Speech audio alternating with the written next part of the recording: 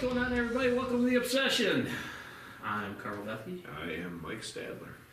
Mike. Yes, sir. I know you don't even know what we're going to come at, but I'm going to toss this one. I know it's something new we're doing. This is something new, yeah. When is the best time to start putting in my bedding areas? From Thomas. False. Oh. Correct. It wasn't true. When is the best time?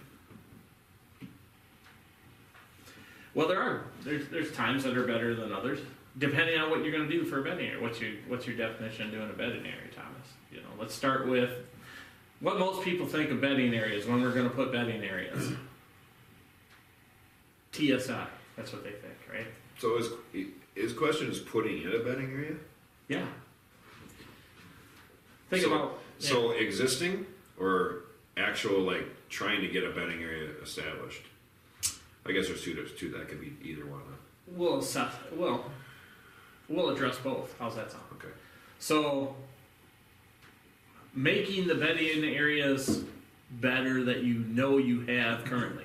Number one is go out on your property and assess where the deer have been bedding. So currently it's January here in southern Wisconsin. So it's a really good time to go walk the bedding areas, check out where the deer were bedding. Yeah. And educate yourself on what the deer were doing on your property last year for the season, even though it's still season here in Wisconsin until the end of the month. It is. At that point, when you get to where it is, say you find 5 or 6 beds, so now you know it's a doe bedding area. 7, 10, 12, whatever it might be. Look around and ask yourself, well, what can I do to make this better for the deer? Especially if it's someplace you want those deer to be bedding. Yeah. Thermal cover. Correct. Yes. That's a big one. So here at Mike's, what'd you do? Planted pines. Yes. We're talking pines now that are branches and needles are starting not too far off the ground. Right. I think a lot of people overlook that in a bedding area. Yeah. Thermal cover is all the way down. Yes. I know that's another part of it, but yeah. Because the hinge cutting, TSI cutting is huge part of it. So remember, I don't think people look at it from a deer's eye level. No. Because remember what's at your waist is what a deer sees. Yeah. So hinge cutting is awesome. So, but when you're hinge cutting now, you are doing that for somewhat of your bedding, but more for woody browse. Yeah, promoting browse and growth at head level for these deer. Yeah. In their bedding areas. In their bedding areas. Yep. That's what you're hinge cutting for. Now, yes, it does give you some cover, but that all goes away. Yep. Because after the leaves are eaten and they fall off, it doesn't matter anymore. Right. That's when you're doing your drops. Yep. So, but your drops have to be in the right spots. Correct. To cover what's going to be open underneath, the hinge cuts. Well, yeah, that and the regrowth right out of the stumps. Yep. Which, God, this is a huge question. Yeah, it is. Yeah.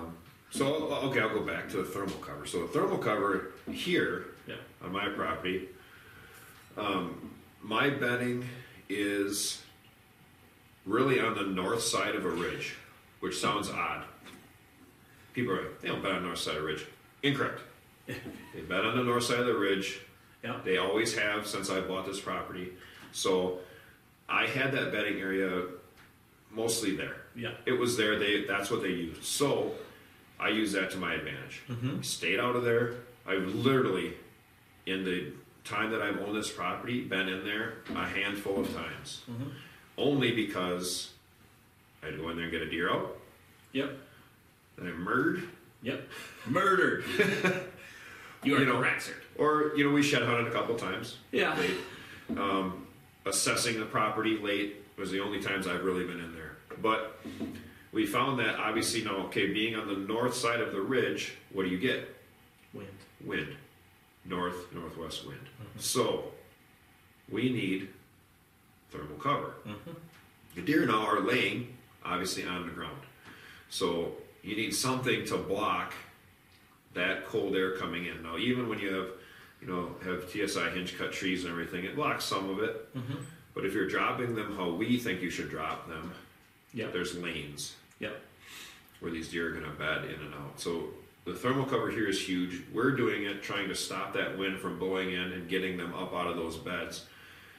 Because every time they got to get out of those beds, why are they getting out of the bed? Feed. Yep. They're cold. Yep. How does a deer stay warm? Eats. So again, now you need even more food Yeah. to sustain deer's bedding on your property in the winter months. Hence the hinge cutting, Yes. because they're eating nothing but woody browse. Right.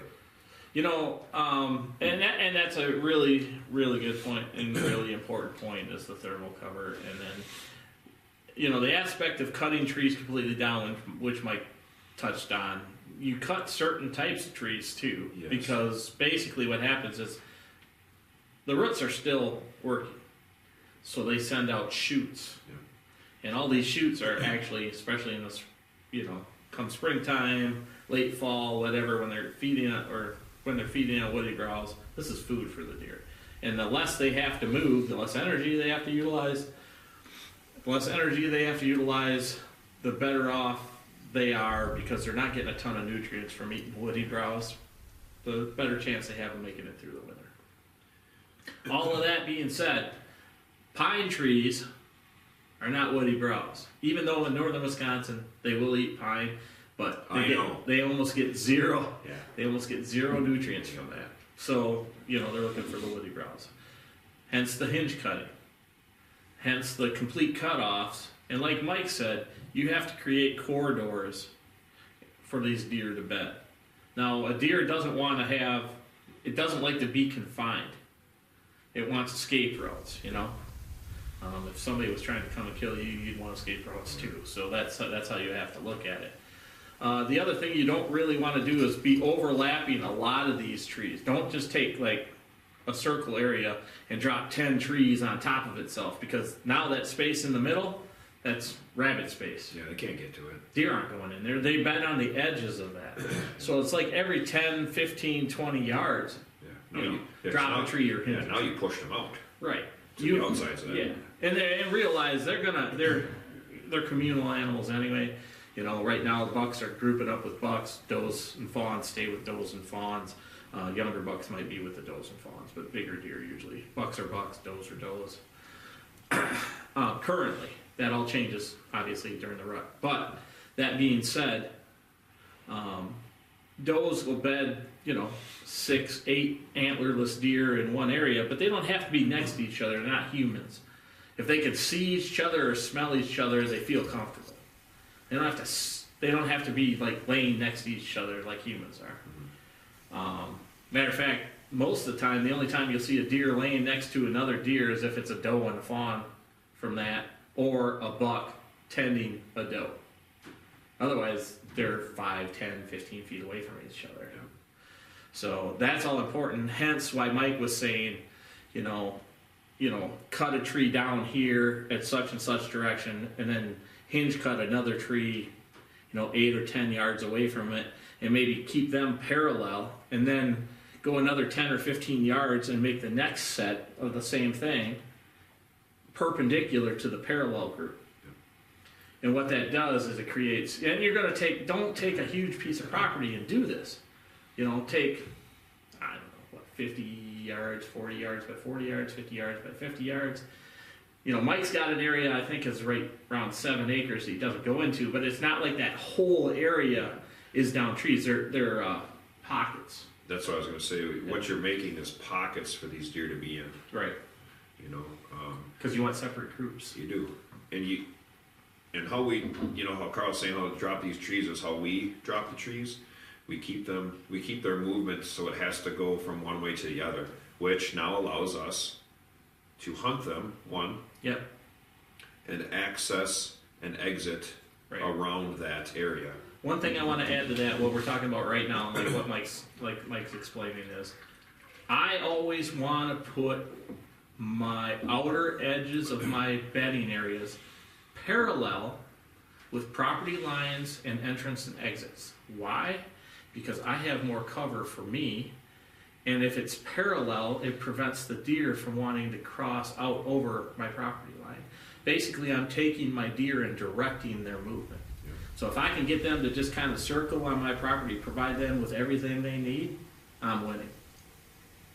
So that's something also to remember. Don't put your hinge cuts perpendicular to your property line unless you want your deer to cross your property line.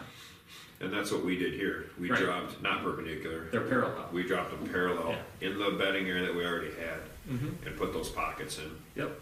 there. And it works phenomenal. It does. It works great. And also, what that does, like Carl was talking, is people don't understand like how much you open that canopy, how much really cutting these trees down and hinge cutting these trees, the energy that goes back into the ground underneath there, that promotes all that undergrowth Yep. and stuff coming up later that they will browse in and bed in. And it takes a few years. It does. So don't think you're gonna hinge cut and drop trees and all of a sudden there better be deer. You know, that's why when people have their property logged and unknowingly are creating better deer habitat. Yeah, So, we've seen it quite a yeah, few times. yeah. Here's a for instance. Our lease when the Yeah. tornado came through. That was a big one. I mean, Mike and I spent days cutting up trees. That's how bad it was. Yeah. I mean, days. It destroyed from the looks Oh yeah. of it to what it did, to the trees, to the woods. But I think it was the next year or the year after that we started seeing a lot of big. It was unbelievable. Yeah. That's one. The other one that I remember distinctly is the neighbors down at my brother-in-law's place. They had an oak cut, and it was big, open oak timber. They came in, and the neighbors had their oaks cut, select cut, and they left all the tops on that thing. And very next year, that started to get all the undergrowth and stuff, berry bushes and stuff. It was phenomenal hunting for the next 4 or 5 years. We've seen it again at my buddy's house where we used to hunt. Yes. When they logged that, Yeah. that became, huge travel corridor Oh yeah, big time. for the deer. Yep. And they started to bed in there actually a little bit. Yep. But And that's what you created here. yeah, That's a big deal. And that's what you're going to see Mike and I creating on my property this year too. I have some really good bedding areas that we might enhance a little bit, but I don't think there's a lot we can do in some of that because it is that good right now. And then there's other spots where we're going to create yeah. bedding closer for the does to bring our does closer to our food to allow more room for our bucks. Depth of cover again, which you hear us talk about all the time. Yeah, so I mean, bedding improvements involves lots of things, which sometimes you cut trees down and you add trees at the same time. Correct. Which people are like, why are you cutting trees down and then adding trees? Because you need thermal cover Yeah. as well as woody browse and, canopy opening, Yep. stuff like that. And you'll see us do that here at Mike's this year too. We're going to be adding more. Obviously, we're going to be adding more conifers into his woods. Yes. But you'll see me talk about it too. I'm going to tell you guys a real easy way to do it here quick is let's just say you're going to go create that bedding area. There's a lot of hardwoods in there, whether it be elms or whatever it is, or oak or hickory or whatever. You're going to hinge cut some stuff. When you hinge cut that tree, at the same time, take some white pines or blue spruce or some white spruce and plant them around the outer edges of where those tree limbs are, okay? And tuck them in, where the deer aren't going to be able to get to them. White pine and white spruce and blue spruce, deer aren't going to eat. They're a good side covered thing, but they'll grow inside a partially shaded wood. And what that'll do is, in the next 5 to 10 years, do nothing but help your thermal cover. They don't grow really fast when they don't get a lot of sun, which is okay. But that's going to provide that side cover, thermal cover for the deer in the future, and it does nothing but promote your food or your bedding area, and that's really, really important when you go and start doing this stuff. And there's a few things we're going to do here. Oh yeah. That we talk about. And you don't need rows and rows of them. No. You can plant, like we were saying, you go in and you do some hinge cutting and some TSI cutting, and you maybe take 3 trees, and I just build a pocket in there. Yeah. Well, here's a fine example. So last year, if you guys watch our stuff, you know that Mike puts in some of these bigger conifers because he has an opportunity to get them for a good price. And so we were putting those in, and we put in, what was there, 6 down there, 7 down there you put in there? 5 right there. Yep. And then 1 out by the food plot or 2 out by the plot. Yep. That you could see on the camera when you did the fan shot. Yes. Guess where Mike shot his deer last year? Yeah, right in that line of trees going down there. Correct. Because the deer immediately noticed it Mm-hmm. and started utilizing that. And that's where you killed Yep. flyer. Yes. So that tells you exactly how good it can be if you do it properly. Now, when to do this? So there's going to be many opinions on it. Currently, it's January in Wisconsin. It can get really, really, really, really cold. I would not recommend hinge cutting right now for this particular reason. Number one, the sap is frozen into the tree. So when you go to make your hinge cut, and the tree is actually brittle, it's not going to flex, you know. Although it has been fairly warm for our January here, but usually it's pretty cold. It looks like it's going to be cold coming up here. If you cut that and a hinge cut starts to roll over, if it's brittle, it's just going to break completely off. Yeah, then you just defeated the purpose. Defeated your whole purpose of hinge cutting. But right now would be a good time to drop trees. Yep. You know, because all your energy's down in the roots. So if you drop the top half of the tree, let's just say for me, I've got a lot of maple on my property, which are notorious for sending up 10 to 15 shoots off of a stump. If I cut one right now, this spring, it'll send 10 to 15 shoots up, which is awesome. Mm-hmm. If you wanted to drop some trees right now, it wouldn't be a bad time. I wouldn't recommend hinge cutting until probably March or April. Probably more March, late March, when the temperatures are in that 35 to 40 range. Yeah, otherwise you do it right at the beginning of December. Yeah, you could do it then. You could do it in the summer, Yeah. but late summer. So we're talking late August, early September, which is close to bow season, just so everybody's aware. When's that? A few months from now. Yeah, but that's the other time you can hinge cut, and it'd be semi-productive. Although you're going to blow deer off your property, it usually takes 2 to 4 weeks for them to come back. So, your choice. Me, I'm more of a early spring guy. You know, if you need some help with these ideas, you can get a hold of us. That's true. It is something that we're starting to do. If people are interested, we can help you set up, you know, how you do this and where you do this. Because we've done it, we've experienced it, so that's another option for everybody out there. Right, you can email me direct or Mike, but email me direct at rushoutdoorswi@gmail.com. We can set up a time and talk about price and what you want to do. We're trying to keep the properties 100 acres or less. We might do a property or two that's in that 120 to 150 range if you guys want us to do that. We've been approached by quite a few people, so obviously we're booking up. But depending on the property size, you're looking at $1,000 to $1,500. And it's just set up only. We're not doing the work for you. No, we'll lay everything out for you. Stand positions, food plot positions. Talk about entry, exit routes, winds that you can hunt each stand on, morning, evening stands. There's a lot to it. But other than that, I think that pretty much covered the question. I think so. We appreciate you guys listening. Get a chance, remember to subscribe to the YouTube channel. Just touch the Reaper here in the lower right-hand corner. Like I said, the small property layout stuff, all the information that we'll be giving out for free for our small property layouts and what we're doing to our properties to make them better. That'll start here probably in February, starting on Wednesdays. You're going to be able to see that. We filmed a bunch of stuff already. Got some really cool projects here at Mike's property we already started. And we're starting to kind of do the cool stuff on our property. We got a lot to do down there. Yeah, buddy.